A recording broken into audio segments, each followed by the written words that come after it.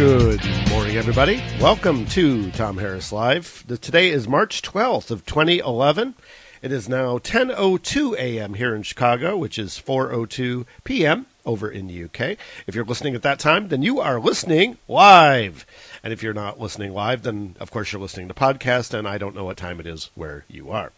Anyway, so I guess our schedule today is a little bit shorter than normal. Chris is feeling under the weather today. I hope you feel better, Chris.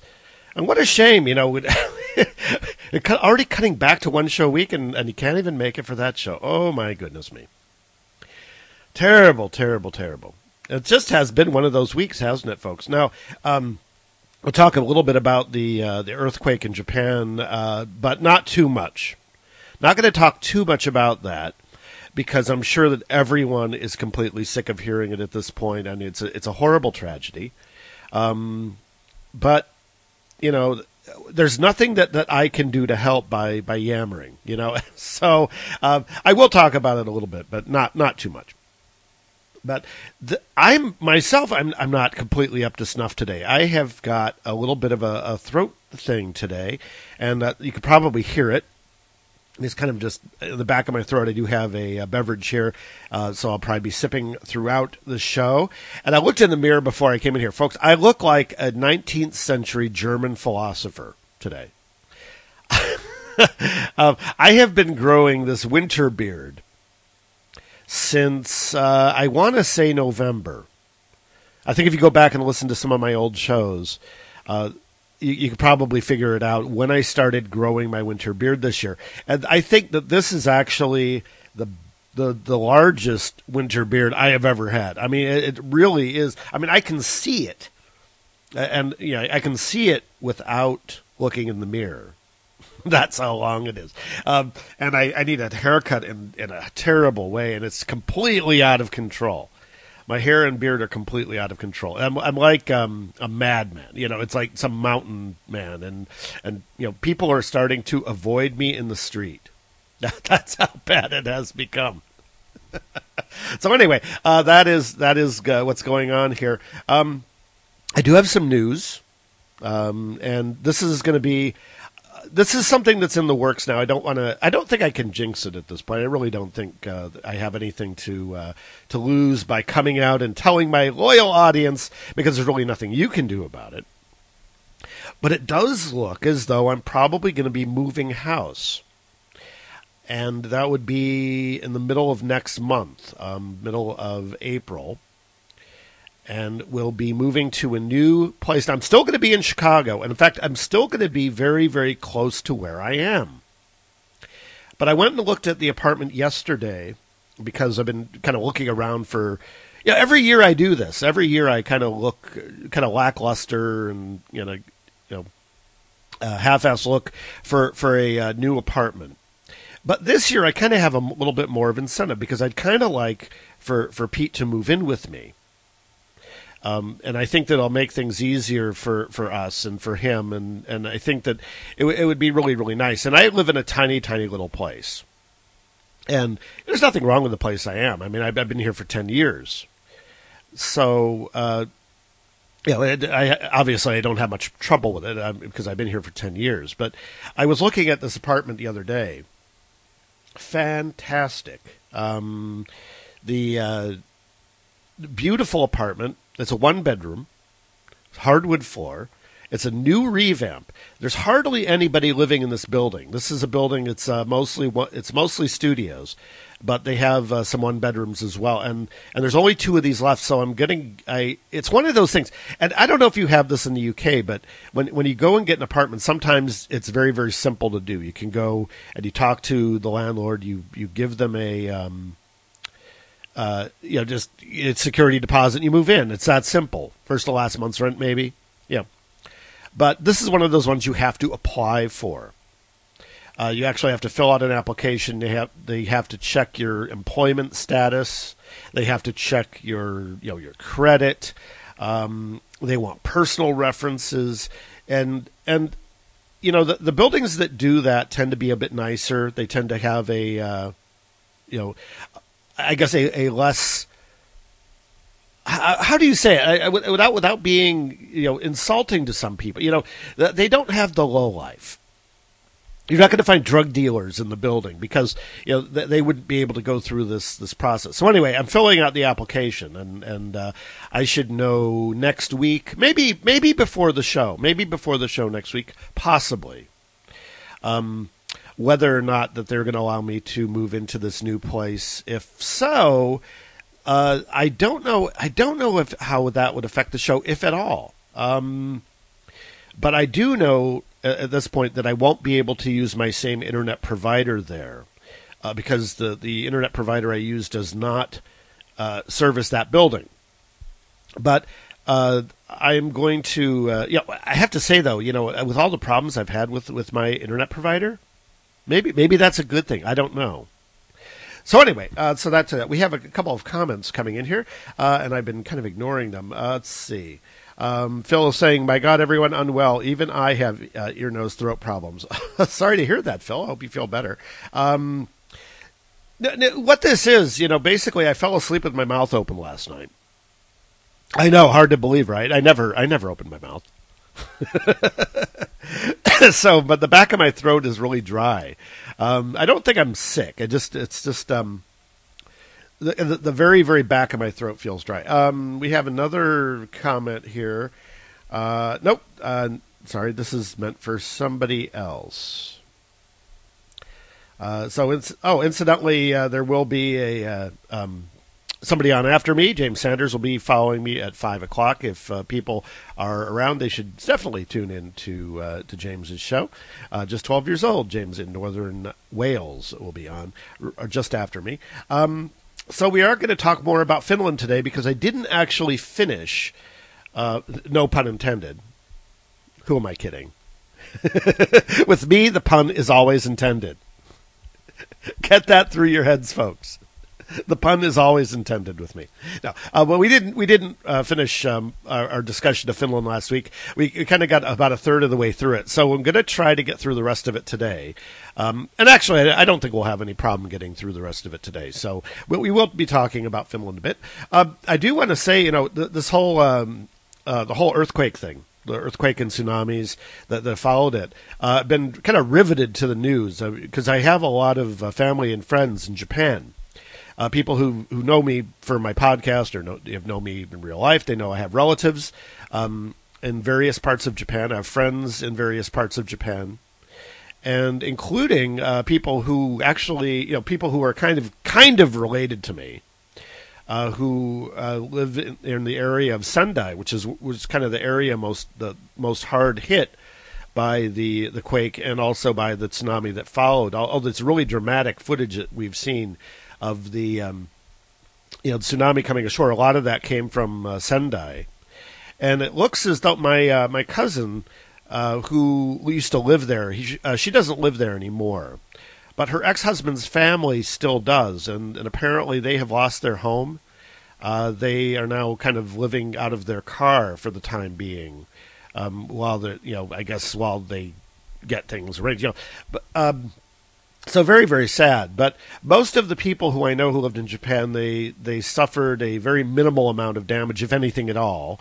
I know that we have one friend who lives down in Kyushu, down the southern part of Japan, and they didn't have any damage to speak of, just a little bit of shaking. My cousins in Tokyo, they had dishes break and things fall over, but generally speaking, they're okay too. Tokyo's transport was really, really disrupted by the quake. The trains and buses weren't running properly. They lost contact with the father of the family. He was at a meeting in Tokyo, but he turned up pretty quickly after. I mean, once he was able to get a phone call through, they realized everyone was okay. For the most part, everybody I know is okay. There's still a couple of people who I'm not really close with. I really don't know them that well, but they're kind of acquaintances who I haven't heard from. But I suspect I will be hearing from them sometime in the very near future. So hopefully things will be, getting to be back to normal. And I think it'll be okay. You know, one of the things that, you know, if this had happened in you know, another part of the world, you would be hearing about, you know, these huge death tolls, you know, hundreds of thousands of people. And you talk about, you compare it to the Chile earthquake that we had a couple of years ago, which was about the same size. And, you know, in Japan, you know, we've really still have kind of, you know, fatalities in the triple digits. It's and you know, people of course injured, but they you know, because Japan has so many earthquakes, and they're accustomed to earthquake preparedness, and if you're going to live there, it's something that you get used to. In fact, I was just, you know, reading. I was hearing it on some of the coverage yesterday that. You know, this earthquake, obviously it's a big deal, 8.9 on the Richter scale, but the day before that, there was an earthquake 7.1 on the Richter scale, which didn't even make the news in Japan. Oh, good. Sorry about that, folks. My mixer decided to... it's weird. The microphone on the connection on the mixer just kind of went flaky for a second. It happens. It doesn't have a good connection. Suko is listening today. Hello, Suko. Very glad that you're listening today. You get to hear my my wonderful my wonderful microphone problem. And so we are out here. Suko is saying that her family got really shaken up, but they're okay too. Well, that's very good to hear. I'm glad to hear that, Suko. But anyway, yeah. So it seems as though, you know, most of the people I know who are in Japan are okay. Other than the Suzuki family who have lost their home. They lived in Sendai, which is where you saw a lot of the you know, the footage of the huge tsunami coming and kind of sweeping away everything in front of them. So they are living out of their car for the moment while they find other accommodation. And those are the people who have been the most affected by it. So, you know, do wish them luck, of course, but not that they listen to the show. But anyway, so I'm going to move on. I'm not going to talk about Japan anymore. I'm kind of glad I wasn't there. Well, yeah, but who would want to be in the middle of an earthquake anyway? Certainly not me. And this is why I don't live in California, folks. I don't. Now, interestingly enough, I mean, they've been having a lot of tremors where my mom lives, in northern Arkansas. Now, they're not really sure why they're having tremors there. It's not a tectonically active area, and there's a lot of speculation that this is having to do with the natural gas industry and some of the procedures that they have with the natural gas pockets down there. So they're still, I guess scientists are still trying to figure out exactly what's going on in northern Arkansas, but they've been having tremors there for the last couple of years, and you know, not very big ones, but certainly things are going on there.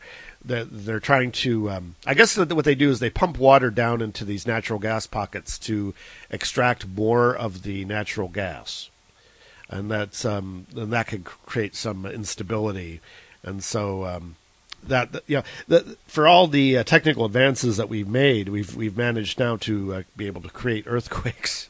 Oh dear. Anyway, I'm going to go ahead before going any further. Oh, we have another message. Is that another message? No, it doesn't look. Oh, yeah. Okay. We have. No, this is not for me either. Oh dear. That's the way it is with Skype. You know, you get the kind of messages coming in from people who sent message like a week ago. This is a message coming in from Sunday, February 20th. Believe it or not. So it's obviously not for me. Anyway, going to go on. We're going to move on to Today in History. Don't have a lot today. Today, March 12th in history. In 1365, the University of Vienna was founded. In 1496, Jews were expelled from Syria. In 1609, Bermuda became an English colony. And this is a little piece for Suko here. In 1642, Abel Tasman became the first European in New Zealand. Now, that's the guy they named Tasmania after. In 1664, New Jersey became a British colony. In 1789, the United States Post Office was established. Does anybody know who the first U.S. postmaster was? It was none other than Benjamin Franklin, folks. In 1912, the Girl Guides, or Girl Scouts, formed in Savannah, Georgia. The founder was Juliette Gordon Lowe. I just read a news article a couple weeks ago that the Girl Scouts were not allowed to sell cookies in front of that house in Savannah anymore. In 1933, FDR conducted his first fireside chat, is where he would go on the radio and chat with the ordinary people, which is very, very new for the media here in America. It's the first time that the president really communicated directly with the folks on a regular basis. 1935, England established a 30-mile-per-hour speed limit for villages and towns. I think it still is, isn't it? Somebody let me know if 30 miles per hour is still the in-town limit. In 1938, Nazi Germany invaded Austria, the Anschluss. In 1958, British Empire Day is renamed Commonwealth Day. In 1970, here in the United States, the voting age was lowered from age 21 to age 18. In 1994, the Church of England ordained its first 33 women priests.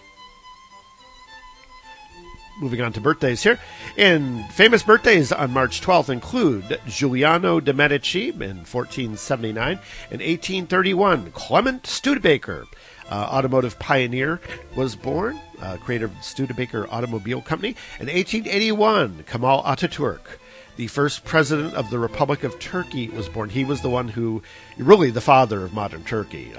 He's the one who set up this secular state in Turkey. He's a very, very respectable person.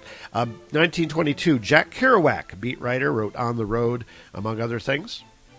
1927, Mstislav Rostropovich, the cellist, was born in Baku, Russia. 1929, playwright Edward Albee, born in Washington, D.C., wrote Who's Afraid of Virginia Woolf, Zoo Story. Didn't he write Tiny Alice? I think he wrote Tiny Alice as well. 1931, William Thomas, actor, better known as Buckwheat from The Little Rascals. In 1939, Barbara Feldon, actress, was born. Agent 99 from Get Smart. 1940, jazz singer Al Jarreau was born.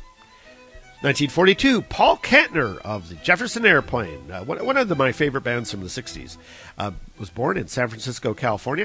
1946, Eliza Minnelli was born in Hollywood, California, daughter of Judy Garland. She's a singer and actress in her own right. I think most people probably remember Eliza from Cabaret, unless you're gay, and then you know her from everywhere. 1948, James Taylor was born in Boston, Massachusetts. And in 1969, Graham Coxon, the singer for Blur, was born. And that is Today in History, March 12th of 2011. All right, so we're going to move on now, and we're going to talk more about Finland. And I do apologize that we didn't get through this last week. You know, sometimes you just don't. Sometimes you just don't get through stuff. Anyway, we do have a few more things to talk about. Now, I didn't actually plan any kind of a segue into this, folks, so you'll have to excuse me, and I'm having to sip my beverage here, so I do apologize for that. Actually, before I get into Finland, I'm going to go ahead and play a couple of trails, and I will be right back. Hello, Chris Reardon here. I hope you enjoy our shows here at United Kingdom Radio. A bit of fundraising now for the station. If you fancy a bit of music in your life, then why not try one of my weekly non-stop music mixes? All music, no talking. You can get a new one each week and download them from www.chrisreardonshow.co.uk. For just 80 pence UK, that's about $1.30 US, they are over 75 minutes long and contain some of the brand new club tunes around at the moment in the UK. Download them now from www.chrisriordanshow.co.uk. My weekly mixes, just 80 pence. www.chrisriordanshow.co.uk. United Kingdom Radio have teamed up with a brand new online internet radio music service called You Love It, We Play It, aimed at the over 25s and featuring some presenters that present right here on United Kingdom Radio. So if you've had enough of all that rabbit... Thank you, Chaz and Dave. Then try our brand new music service at www.youloveitweplayit.com. And we are back here on Tom Harris Live, and it is March 12th. It is now 10:23 a.m. here in Chicago, which would be 4:23 p.m. over there in the UK. Don't forget that following this show, we will have young James Sanders from Northern Wales, and he'll be on here at 5 o'clock UK time. So stay tuned for James after this show. Don't have any idea what he has planned today. Hopefully something good. So tune in.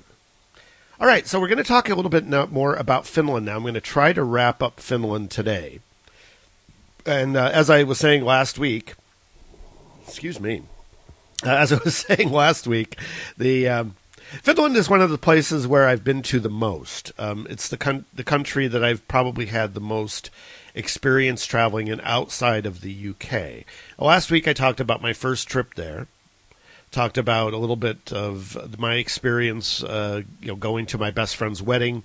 Now my best friend and his wife live in an area of kind of southeast Finland, kind of on the Bay of Bothnia, on the sea. The nearest large town to where they are is Kotka. But my second trip there, we actually went to a very, very different part of Finland. And for those of you who may not know, about a fifth of Finland is above the Arctic Circle. And the sort of Arctic area of the country is known as Lapland. And I'm sure that a lot of people have heard the term Lapland and kind of associate the area with reindeer and reindeer herder.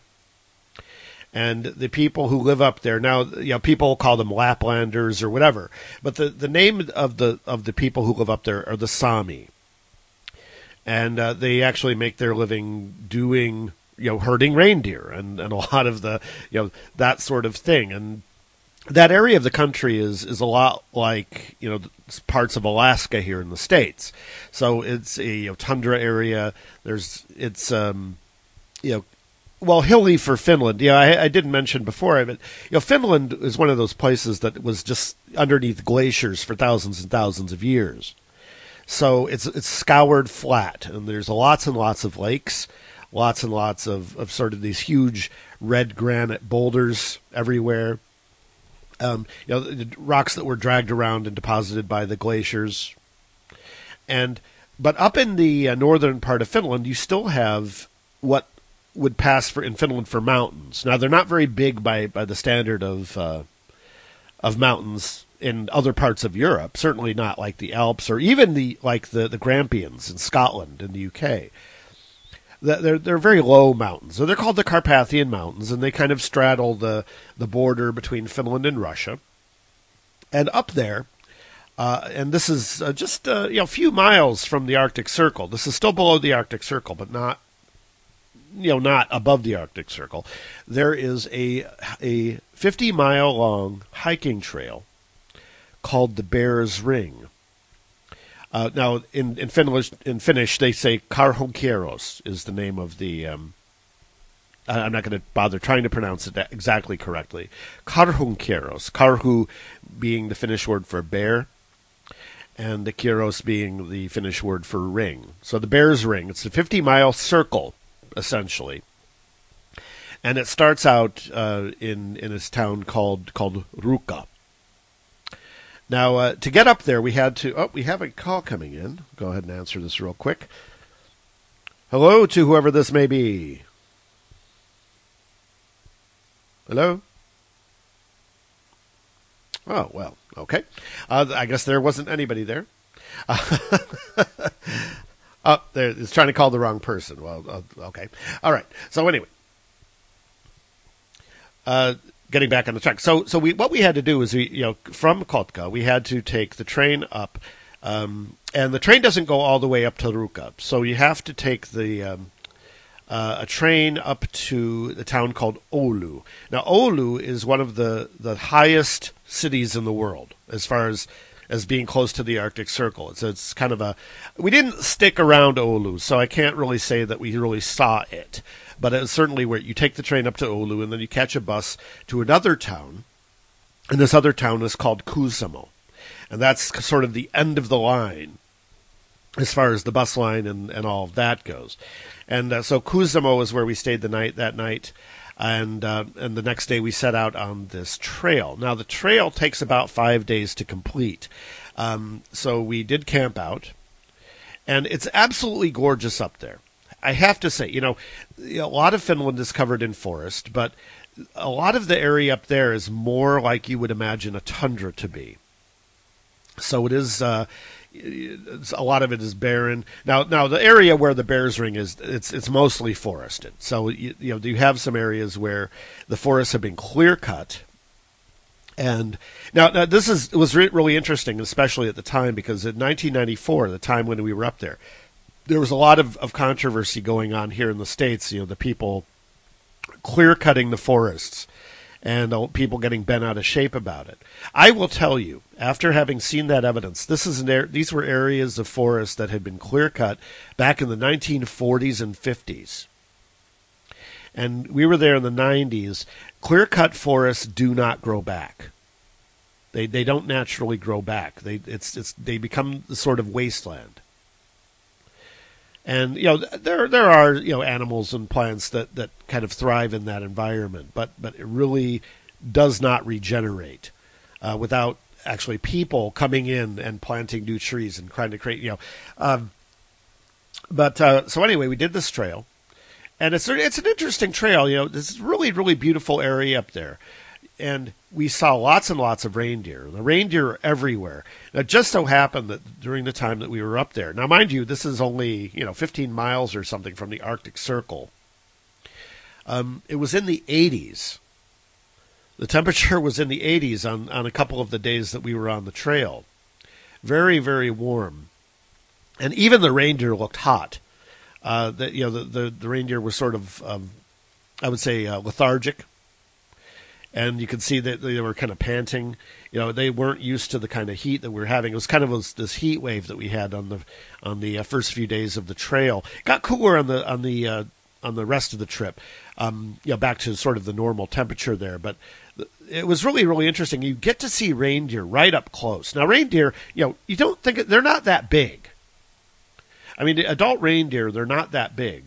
They kind of, their head comes up to kind of your chest level. And we would see, adult reindeer. We'd see baby reindeer. There were a couple of these little villages along the trail. And it's mostly in a wilderness area, but there are a couple of towns. We really call them towns, but it'd be a settlement, I guess you would say. And you would have these people who would, kind of live up there for half the year. This would be people's summer places. I talked about summer places last time, I think. If not, I'll talk a little bit more about that later in the show. But they, would kind of go up there and they stayed there during the summer. They would hunt or they would fish or whatever. Now, you're not allowed to hunt reindeer. So reindeer is one of those things you can't hunt. So they don't really have much fear of people. So you can get quite close to them because they know that they're not going to get hurt. And you get too close and they'll kind of, walk away from you kind of casually. They're like, oh, I'm just walking away from you. But it was really, really nice. And you had, wild berries along the trail. Sometimes you stop and pick berries. You have these beautiful suspension bridges. Now, if you're afraid of heights, maybe this wouldn't be the best the best hike, but because you're going up and down hills all day, and this is the Carpathian Mountains. Now, on a clear day, from some of the higher peaks, you can see all the way to the Russian border, And we could actually, while we were there, we had beautiful, beautiful weather for most of the time we were up there. A couple days of being too hot, but for the most part, we had really, really nice weather until the last 2 days of the trail, and we started to hit some rain. And one day that we actually had thunderstorms while we were on the trail. But generally speaking, we had really, really nice weather. And you have these beautiful suspension bridges going over some of these gorges, and they bounce up and down. I mean, they're not very stable bridges. They really are very just sort of suspended over. And we were able to cross instead of actually having to go all the way down in the valley and go all the way back up the mountain again. We were able to cross in a lot of these, and you would stay in these sort of mountain hostels. Now, they're great big houses. They're maybe 2 rooms, but they're great big houses. Everyone kind of sleeps in the same room. They had these wooden bed platforms built right in. So you have your sleeping bag, you have whatever. You just kind of lay your sleeping bag out on this wooden platform and you sleep there. And when you wake up in the morning, there's 50 other people there. This is kind of like that. People just kind of wander in during the night. And so we stayed in a lot of these things while we were on the trail. We used our tent, I think, one night of the 5, and the rest of the time we stayed in the shelters. And you also find periodically these lean-tos. Now in Finland they call them lavu, and it's a roof that it's a lean-to, if you know what I mean. It's kind of this wedge-shaped thing. You're not very well protected from the rain or whatever. You kind of have to put a tarp or something in front of it if it's raining to keep from getting soaked by the rain. And we stayed in one of those one night. But very, very, very basic. There's no facilities on most of the trail. There's one little town along the way. It's about the halfway point where they have a shop.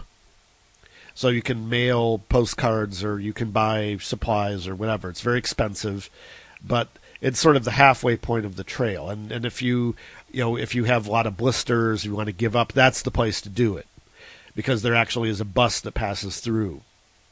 And when I did mention, there were 3 of us on this trail. It was myself, my best friend Paul, and a friend of his wife's sister, who was kind of a loser. I won't embarrass him by talking about him, but he actually kind of pooped out at that halfway point and took the bus back to Kuusamo.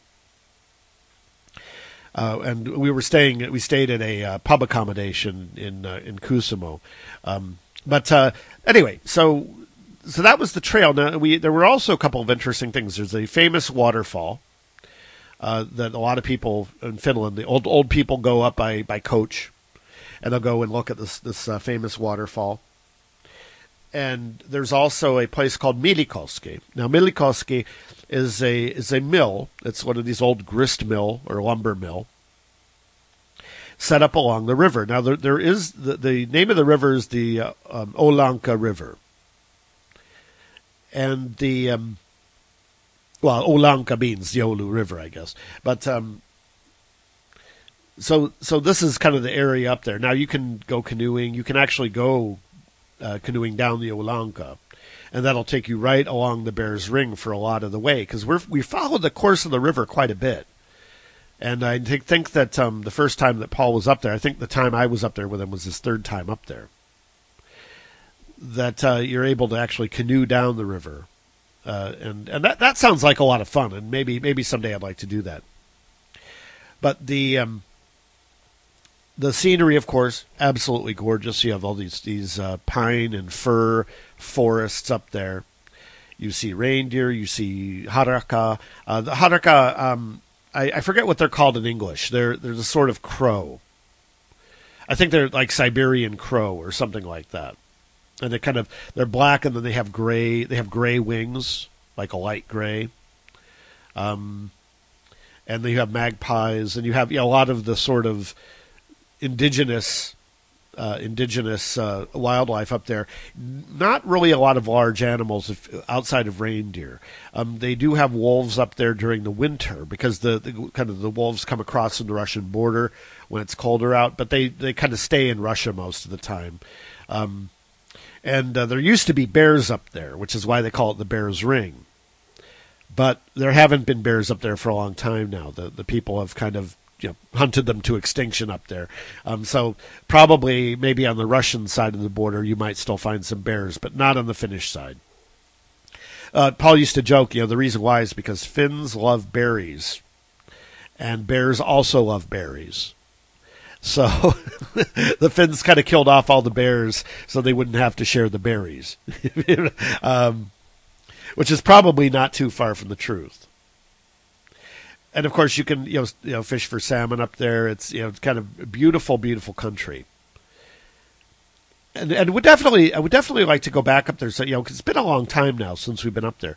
It is a rough trail if you're not in good shape. You don't recommend it. You have to carry everything with you. You have to carry all your food with you. You can't leave anything behind. You can't leave any kind of garbage behind. There's no one to clean it up. It's very much you pack it in, you pack it out. It includes things like toilet paper. You don't want to leave it there in the woods. Thankfully, there are enough places along the way where you can actually use a restroom. No, not really. When I say restroom, I mean outhouse. Well, they actually have outhouses set up periodically so that you don't have to go in the woods. But so anyway, that was the Carjonqueros, and it was absolutely fantastic trip, and definitely if you're up in that area, or if you're going to find yourself, if you want to go somewhere that's really out there and rough it for a week, that is a place to go. Fantastic place, the Carjonqueros. Once again, you take the train up to Oulu, take a bus to Kuusamo, and then you can get another bus to the trailhead and start from there. And it's about 50 miles. It's a fantastic trip. So after that, we made our way back to back to Kotka. And this was just a real quick 2-week trip of mine in 1994. I mean, it was a week on the trail, and then we decided we were going to take a day trip to Estonia. And so we did. You go to the ferry terminal in downtown Helsinki. And one of these days I'll talk about Helsinki in its own right, because, I mean, Helsinki, there are, maybe, I don't know, maybe there's not really a lot to talk about, but Helsinki is not a particularly interesting place. You have the ferry terminals there, the ferries that go from Stockholm to Helsinki. You have the ferries that go up the coast of Finland. They go up to Turku, and then you have the ferries that go over to Estonia. And a lot of Finns like to go to Estonia, not because they like Estonia, not because they have a similar language and similar culture.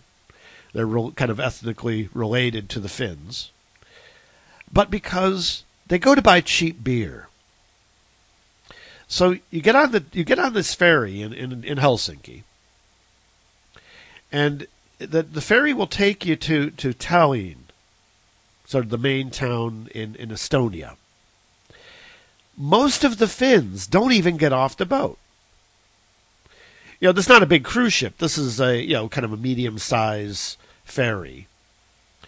And the whole reason why people go on this ferry is to shop in the duty-free.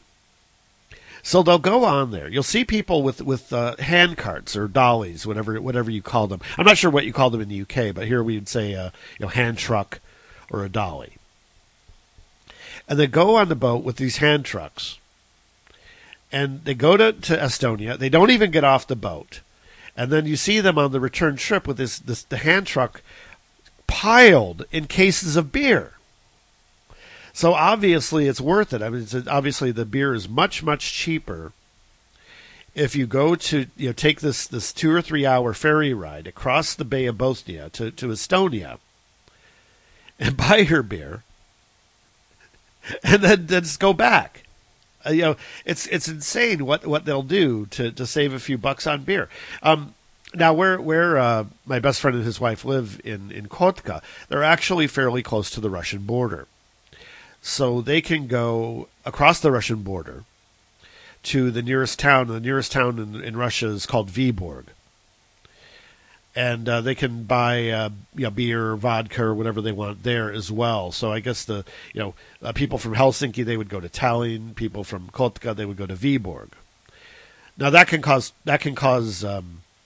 I guess inconvenience. I think I've told the story on my podcast. Maybe not here. And if Paul, if you're out there listening, you can kind of correct me if I get any of the details wrong. But it was one of these trips to Vyborg where it was 1992. Paul and his wife got trapped in Russia because they were actually there during the weekend when Gorbachev was there was an attempted coup against Gorbachev, and they had taken him prisoner and all this, and Russia sealed the borders. So everybody who was there, maybe they were there on a business trip. I'm really not sure because his wife goes to St. Petersburg on business a lot. But they were actually stuck in Russia for like 48 hours during this coup before they finally were allowed to return to Finland. But I can only imagine what that must have been like. But anyway, so we went to Estonia, and we actually got off the boat. We actually went and looked around Tallinn, and it's a beautiful town. I don't think there's really enough of it to do a show about it. But Tallinn at that point, they were newly independent from the Soviet, from Russia. I guess it wasn't the Soviet Union at that point, but they were newly independent. They were starting to renovate the downtown, it's kind of the medieval city center, which is what the tourists really go there to see. Absolutely gorgeous buildings. This is a, relatively unspoiled medieval town center. And, the gorgeous cathedral, which was not a cathedral anymore. They turned it into a museum. Back during the Soviet era, they had closed down the churches. And they had just finished renovating that, and just really, really gorgeous. And I remember going to sort of a restaurant that was in the basement of one of these buildings, and you could see, all the original medieval vaulting, just very, very well preserved buildings, and there was a sense of real excitement there because newly independent people were starting up businesses. There's beautiful restaurants and coffee shops. We spent a whole day sightseeing there, seeing all of the the architecture and seeing the renovation and seeing the kind of the excitement of the people of Estonia. And I'd like to go back there now. I mean, now they probably have a McDonald's and a Starbucks and all that stuff, but at that point they didn't. And you had tourists coming over from Finland and from Germany and from other places that are not too far away. And I know that there is somebody out there who I know that was one of Mikey's listeners who lives in Estonia now. So maybe he could weigh in on this by email. If you want to weigh in on any of my topics, you can do so by email. If you can't listen live, you can always email to Tom at unitedkingdomradio.co.uk, and I can read out your messages on the following show. So anyway, after our trip to Estonia, take the ferry back to Finland. And no, we did not buy beer. Oh, you can gamble on the ferry as well. I forgot about that. Yeah, they have we didn't do it, but they had like a casino on the ferry where you could play video poker or play roulette or whatever. Yeah, we didn't do any of that, but that's sort of the kind of par for the course on these the cross bay ferries. But a nice day out. I mean, it was like a whole day. We driving the hour and a half to Helsinki, and then the ferry over, seeing Tallinn, and then taking the ferry back. And then kind of the rest of that trip, we had my final weekend there. I was only there in Finland for 2 weeks. We went out to the zoo in Helsinki. Now, it was interesting because the Helsinki Zoo is on an island. it's because of course it's in the sort of the harbor area of Helsinki. As I said, there's something like 188,000 islands in Finnish territory, and so you have the zoo kind of out. You take a ferry out there, and it's not a very big island, but nice little zoo. I do like zoos. I know some people think, oh, it's not fair to the animals, whatever. Most of the animals out there are native to the climate of Finland. They're outdoors all year round. They have a lot of Finnish animals, a lot of sort of bears and elk and what they call elk, which we would call it moose here, but there they call it elk. Wolves and wolverines and that sort of thing, sort of the Arctic sort of animals. Paul was telling me last winter that they had so much snow out on the island that they couldn't keep some of the animals inside their inside their habitats. It piled up, and the wolverine, one of the wolverines, I guess, got out of its habitat and was wandering around the island. You couldn't really get out off the island, but that's interesting. That I guess if there were no fence, it could have gone clear to the mainland. It could have gone over the ice to the mainland. But of course, they do have fences at the zoo, so that it didn't get out. But so that was another interesting thing. There's a lot of interesting stuff in Finland that are located on islands, and there's some of the castles and things are kind of set out on these islands. I think there's one of the winter palaces of the Russian Tsars back when the Russians controlled Finland is on an island. It's called Savonlinna. And Savonlinna is also known as being a place where they have opera in the summer. The courtyard has, I guess, fantastic acoustics, and they perform opera in the courtyard of this fortress, this medieval fortress.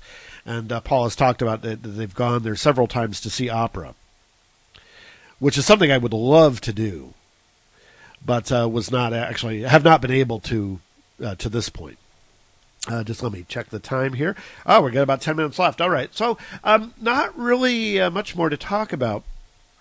But one of the interesting things that we did, now I went back to Finland again in 1996.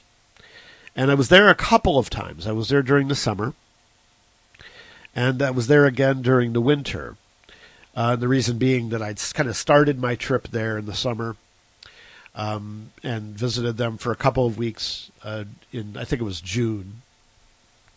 And then traveled kind of all around Europe that for the rest of that year. And then right at the end of my trip, I came back to celebrate New Year's. And I wanted to see Finland in the winter. And I have to say, it really is interesting. Now, wintertime, as you say, they get a lot of snow there, especially where they are along the sea. And it was very, very cold, but it wasn't humid. It was kind of a dry cold. And you don't really feel it the same way as you do here. Now, here we have a very damp cold. And it gets to be 20 degrees and it's really humid out. And it's just bone-chilling. But there, we were walking around, 10 below zero. And, that's Fahrenheit. It would be, colder than that centigrade. Sort of 10 below zero. And it didn't feel all that cold. And, of course, Finns love wintertime sports. They like, cross-country skiing, big activity that Finns like. And they, ice fishing and, a lot of these sort of wintertime things. Downhill skiing is some places in Finland. Most of Finland's kind of flat, though. You can't really downhill ski. Now, up in Kuusamo, up in that area, up near the Karhonkeros, actually the end of the trail is a ski resort for downhill skiing. So there is some there, but not like it is, somewhere like the Rockies or somewhere like that. I meant to talk about summer places. I mentioned this earlier. Oh, we have a call coming in. Hello on Skype.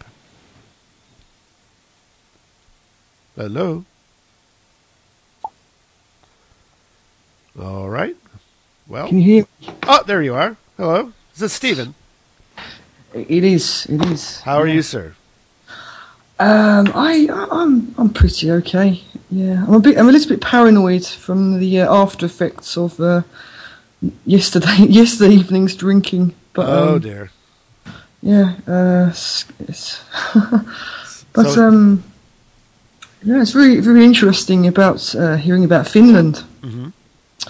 Because I'm very ashamed to say that it's one of these places that I didn't bother to visit because I was on a ferry and it stopped outside of Finland for an hour, but I didn't get out. So where were you going in a ferry to or from? We were going to from Stockholm to the nearest Finnish port, Åland, or you would call it Åland. Right. Mm-hmm. Which is a semi-autonomous group of islands between Sweden and Finland. Yes, that's right. Yeah, that's right. Yes, one thing in Finland I'd like to visit if I went. I would like to see the Mumin version of Disneyland. The Mumin version. Disneyland. I hate the Mumins. Oh. I can't stand them. I can understand why people wouldn't. I don't know why. They have hold a certain fascination for me. I should explain to the listeners that the Mumin are these sort of. It's a Finnish. I guess you could say comic. I guess they're not really comics as such, but they're like Tintin. Like albums. Graphic novels, or if you want to put it that way. And they're these creatures that look like hippos. Yeah. And the funny thing is, the illustrator of the Mumins, Janet Torvesen, she illustrated The Hobbit. Oh, did she? Yeah. Oh, that's interesting. I didn't know that. So she's done something with that. Well, I mean, yeah. So that's really really interesting. Now you see that when you're in Finland, you see a lot of this Mumin merchandise everywhere. That's right. You can't escape it. Tell you the truth, how I view Finland, I probably won't visit the place. I probably won't. Well, I am going to, but it isn't like my top destination because it sounds very Swedish to me.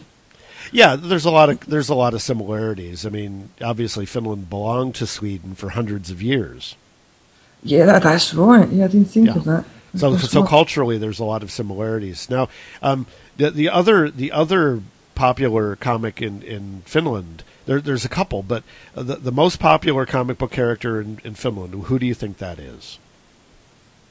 I actually would say it's Rocky. It's the Swedish series Rocky, or what's her name? Nemi. Now, the character in Finland is called Anku Anka. That's Donald Duck. Yes, yeah. Or Angry Duck, as he is in Finland. Oh wow, that's yeah. You know what part of his popularity is very enticing, like manga or anime-sized comics, and I don't read the things, but on the spine of each, you have another piece of the picture. Oh right, yeah, okay. So they're very collectible, if you know what I mean. Yeah, I know what you mean. And they're kind of a cult. It's kind of a cult thing, in a way. Suko wants to know if you have a cold. No, I haven't actually. No, no. Okay. No, that's a bit worrying. No. You said you were going to take a trip down to Sweden one of these days. To where? To Sweden. To Sweden. Yeah, one of these days I will. I don't know when. I've got right now, with the uncertainty about my job and going to be moving and all this other stuff. But I do want to come to to Europe at some point next year, maybe this year. I don't know. Oh, okay. Yeah. Well, we'll see, because it depends a lot on my my employment. Oh, I know. I understand that. Yeah. But I do have a road trip as well planned, and that is going to happen probably sooner rather than later. But as soon as my job ends, basically, I'm going to hop in the car and take 2 weeks and go visit family and so forth here in the States. I'm probably also going to swing by Kiefer, visit Stacy. Oh, I see. Oh, right. Yeah. Now, it sounds like your family is spread out over quite a wide area. We are, yeah. We're kind of spread out all over the world. Oh, I when I hear about people taking road trips and things like that, I really wish that I had it in me, but I don't know if I would be up for it really. Uh-huh. You know, well. It's been a very interesting show. I think I'm going to go now. All right, yeah, it's just about time for me to log off. So it's bye. All right, and that was Stephen. And we're out of time, folks. Time to go. Yeah, once again, thanks for listening. I might have some closing thoughts on Finland next time. Talk about summer places or whatnot. But that's pretty much it. Anyhow, thanks very much for listening. It's been a very quick hour today. Talk to you all later. And stay tuned for James, coming up next, James Sanders, at 5 o'clock. This is Tom in beautiful Chicago, Illinois, signing out.